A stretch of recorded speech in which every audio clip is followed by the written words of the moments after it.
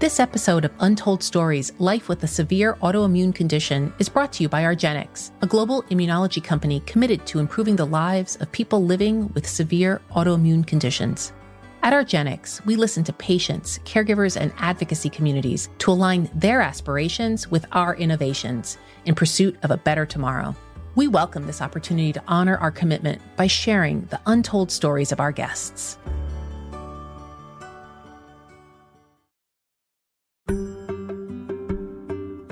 Hello, everyone, and welcome back to Untold Stories, Life with Myasthenia Gravis, a podcast from iHeartRadio in partnership with argenx. I'm your host, Martine Hackett. I'm an associate professor and director of public health programs at Hofstra University. And as a researcher, professor, and public health expert, I've spent my career studying the complex realities of healthcare disparities and the diverse barriers people face. In this podcast, I'm speaking with real people living with myasthenia gravis, commonly known as MG. Every person with MG has a unique story to tell. By uncovering real life with MG, we will expand the conversation around this condition and its disproportionate effect on underserved communities. In each episode, we'll explore how each MG journey is unique and powerful in its own way. We'll also share tips on self-advocacy and discuss the role community and caregivers play in the lives of people living with MG. With the daunting road ahead after diagnosis, learning how to self-advocate can make a big difference when navigating life with MG. Whether exploring treatment options or understanding how life will change after diagnosis, the MG journey can involve a lot of adjustment and support along the way. Our guest today, Jessica, is a digital marketing specialist who was diagnosed with MG at age 27 when she was pregnant with her second child. Managing the hurdles and fears of these major life events, Jessica had to self-advocate for her needs while navigating how her diagnosis would affect her life and her pregnancy. Thankfully, she found a supportive community through social media that helped her and her family find a path forward in life with MG. Jessica's diagnosis caused her to slow down, but it also inspired her to become more firmly rooted in her identity and community. Today, she is joined by her husband, Jonathan, who has been by her side every step of the way in adjusting to their new reality. Learning to be an active caregiver and advocate, Jonathan experiences life with MG from his own unique perspective. And whether you are advocating for yourself or a loved one, Jonathan and Jessica are a testament to the importance of building a strong foundation so that you can navigate the challenges that come along the MG journey.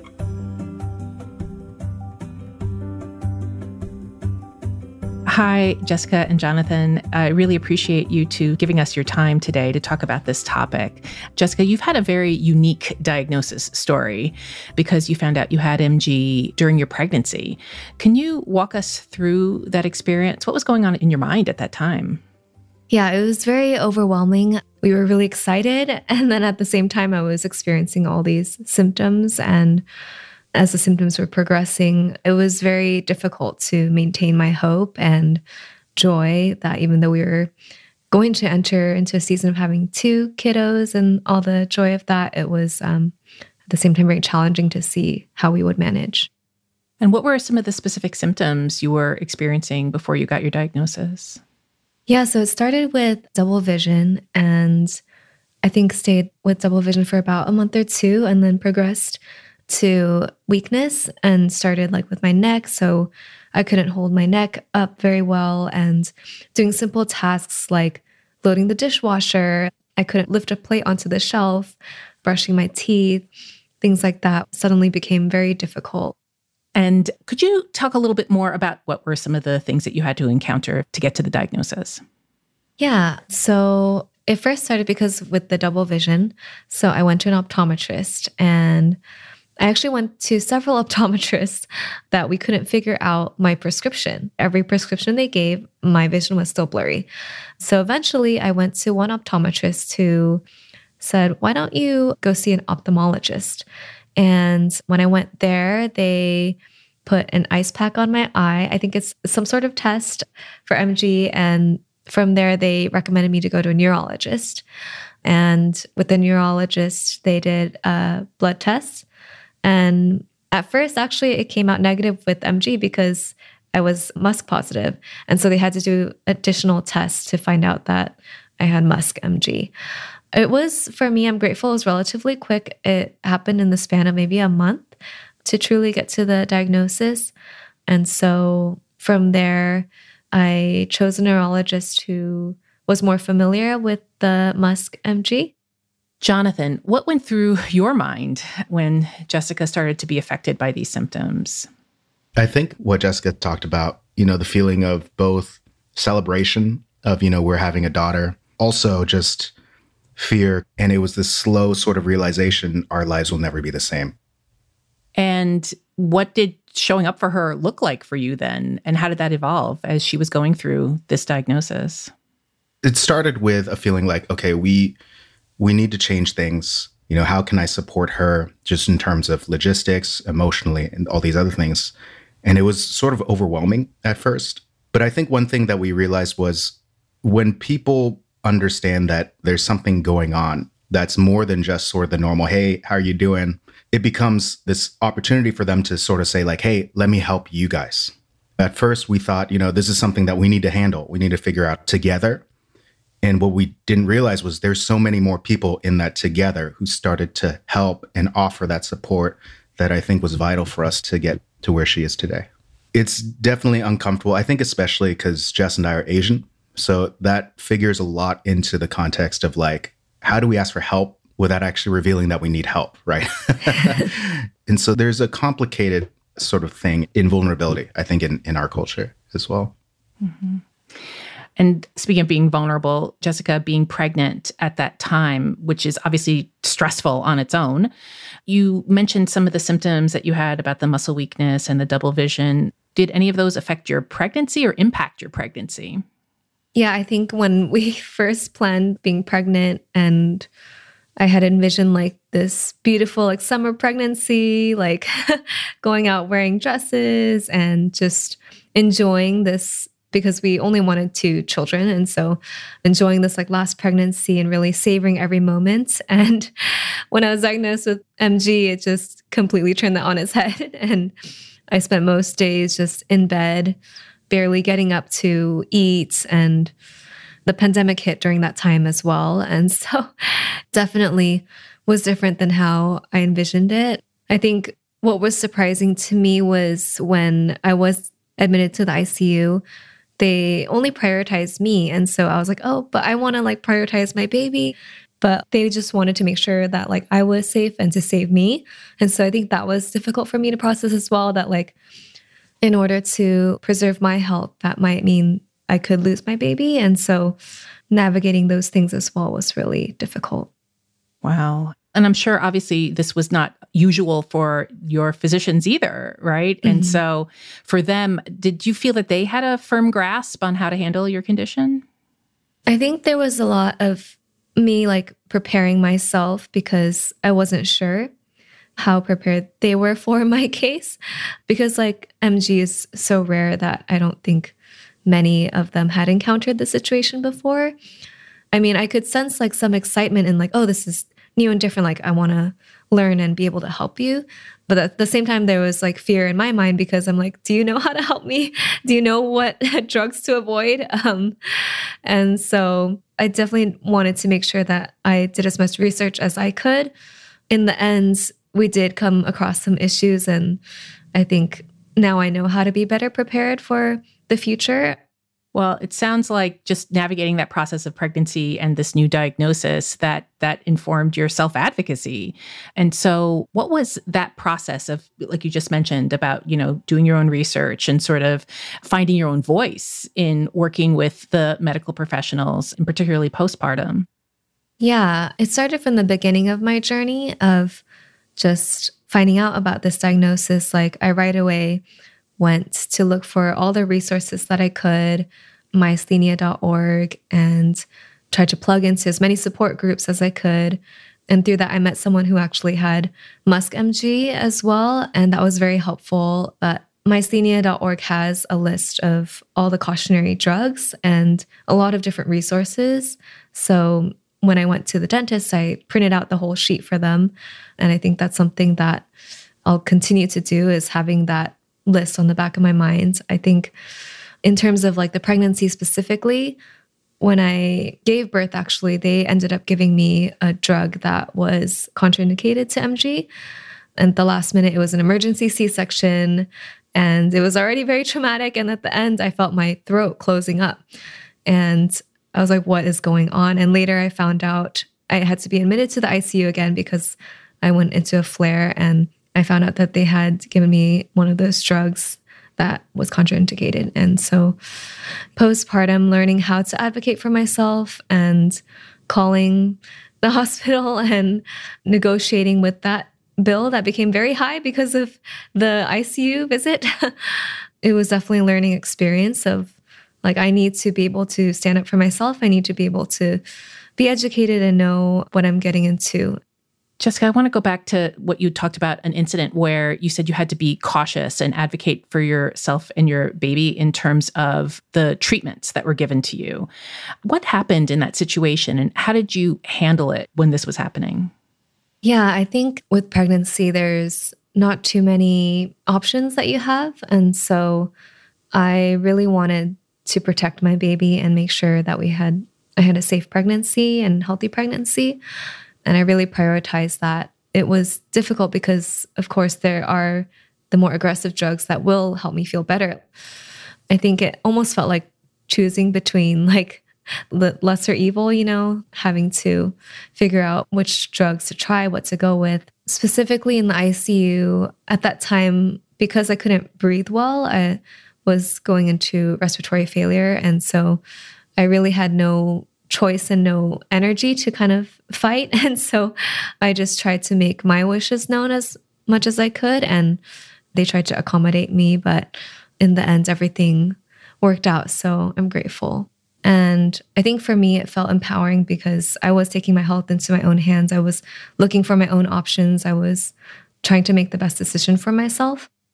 Jonathan, let me ask you, what were some of your biggest fears as you were moving through this journey? Yeah, we just had our son and now we're having a daughter. When you first become a parent, it's this crazy thing where I think the dad is still figuring out, how do we be useful when the mom is like superwoman? There's only so much that I can understand about what Jess is going through. I knew she couldn't see well, she couldn't drive. So the things that I could see in front of me were like, okay, how do I make sure that we get our kids to where they need to go? How do I make sure that I can help her get as much rest as she needs to reduce as much stress as possible? But I think hearing Jess talk about it, coming out of this, Jess has been somebody who's just been much more like, okay, this is what we need as a family. This is what I need as a person. And it's been a lot healthier just in terms of our relationship. Well, and also it seems like you stepped up too in terms of seeing like, where are the places that I can be useful here? Yeah, absolutely. Also, Jessica, you mentioned in one of your blog posts about something of a role reversal that you had in your marriage and having to adjust your own expectations. Yeah. I'm wondering how your experience within your marriage impacts your outlook on how you deal with MG and the other aspects of your life. Can you talk a little bit about that? Yeah, I think before MG, I was a very controlling perfectionist type of person. And having been diagnosed with MG, I really had to break down all of my expectations and the ways that I wanted things done and realize that, as long as we're alive, the kids are alive, everything's okay. Like, I don't have to have a neat home all the time. I don't have to have everything planned and scheduled perfectly. And that actually gives me a lot of calm and peace, knowing that, everything's going to be okay. I don't need to have everything perfect all the time. And I think I was able to really see John in a new light too, seeing how hard he was trying to really take care of me and how well he was doing with that. And that's really changed our marriage and the way that we take care of our kids and parent now. I think it's much more balanced and less stress on my end, knowing that all of those expectations, they really were a barrier, I think, to our connection. And so being more grateful has helped in our relationship and just appreciating one another for what we're doing more. That's wonderful. John, I'd love to hear your take on this. How do you feel that your perspective has changed with your marriage? So I've always seen sort of Jess as a Wonder Woman who's able to do like so much, just so much determination. And to see sort of MG, it's almost like you become a shell of yourself, especially during the flare-ups. And that was a big shock of like, okay, well, somebody who has really been supporting our entire family. Now, a lot of that responsibility, it's like, I need to take care of her and I need to make sure that as much as I can to alleviate her stress, which I didn't do perfectly. But I think that that's something where I think I've changed as well, just in terms of, okay, I need to become more aware of like, here are the things that Jess is concerned about. Here's what really stresses her out. What can I do to clean the house? You know, what can I do to make sure the kids don't bother her when she needs to rest? So I think there was a period of about a year where I slept with the kids just to make sure that if they had anything, that they could come to me first and wake me up to make sure that Jess had the recovery period that was necessary. I think it changed me as a person. And I think it showed Jess, you know, things can be okay. Even if the worst case scenario in her mind happens, we're still alive. Everything's still okay by the end of the day. I think that that created the space, I think, for us to have the gratitude of like, okay, we can be with our kids. We can have crazy things happen that we think would have destroyed us, right? But actually, it's just things that continue to build the relationship and keep going. We'll be back with more Untold Stories, Life with Myasthenia Gravis, after a quick break. As a global immunology company committed to improving the lives of people suffering from severe autoimmune diseases, argenx is dedicated to partnering with advocacy organizations, including the Myasthenia Gravis Foundation of Michigan, or MG-MI, and the Myasthenia Gravis Association of Western Pennsylvania, or MGA-WPA, in support of the MG community. MG-MI is committed to finding a cure for MG, improving treatment options, and providing information and support to people with MG across the state of Michigan through research, education, community programs, and advocacy. To learn more about the MG-MI, visit www.mg-mi.org. The MGA-WPA strives to address the medical, social, and emotional needs of all persons affected by MG throughout Western Pennsylvania and provides educational information to those living with this rare disorder, as well as their families, the medical community, and the general public. The MGA-WPA is offering patients and their families an opportunity to share their stories through the My MG Story program. If you'd like to participate, visit www.mgawpa.org/community.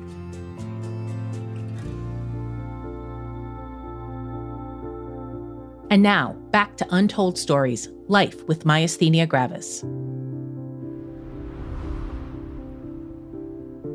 Jonathan, what are you doing to take care of yourself as you are going through all of this?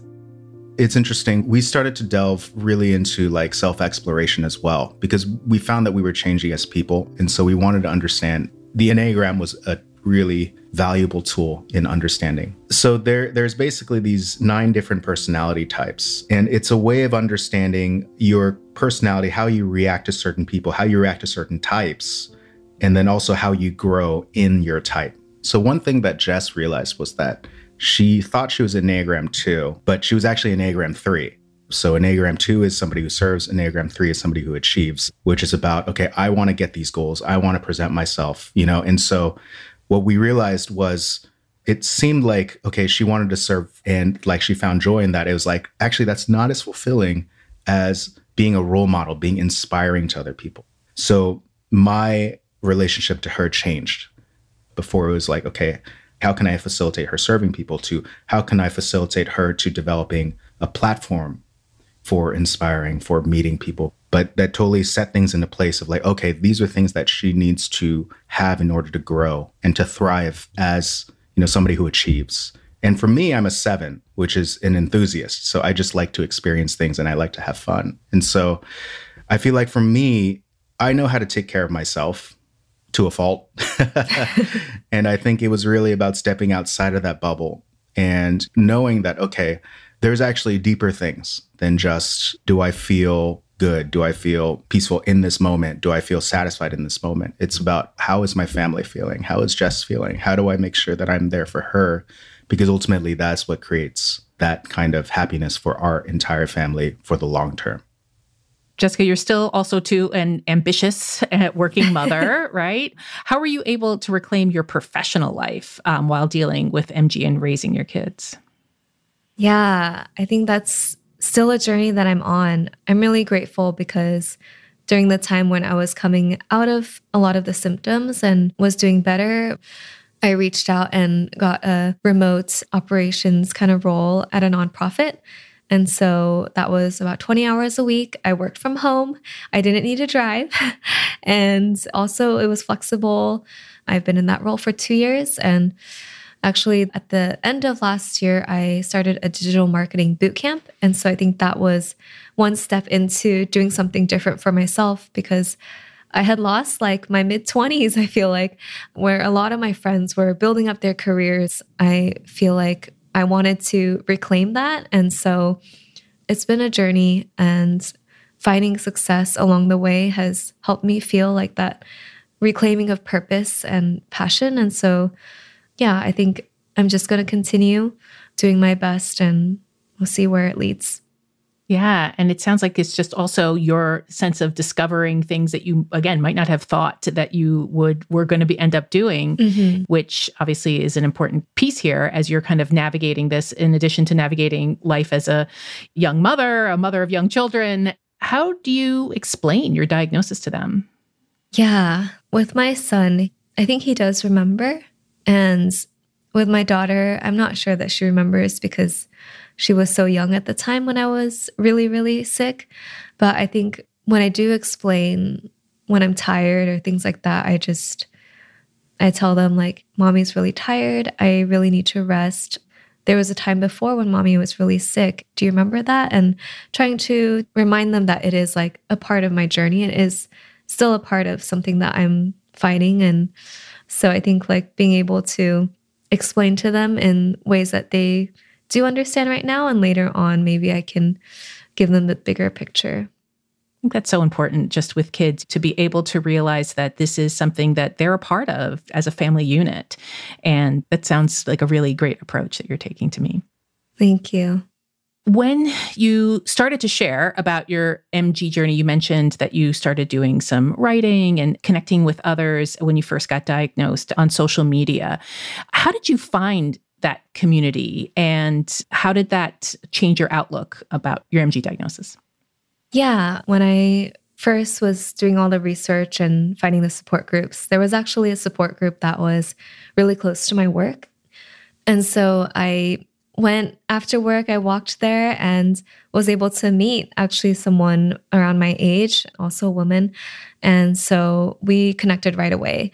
And she had generalized MG, and she was very active in the MG community, and she would organize like the MG walk in San Francisco. And so I think being connected with her really helped me. And we ended up meeting and grabbing lunch one day. And I just remember like laying on my couch, and she totally got it. My eyes were weak. I had no energy after our lunch, and I just laid there and she just sat with me.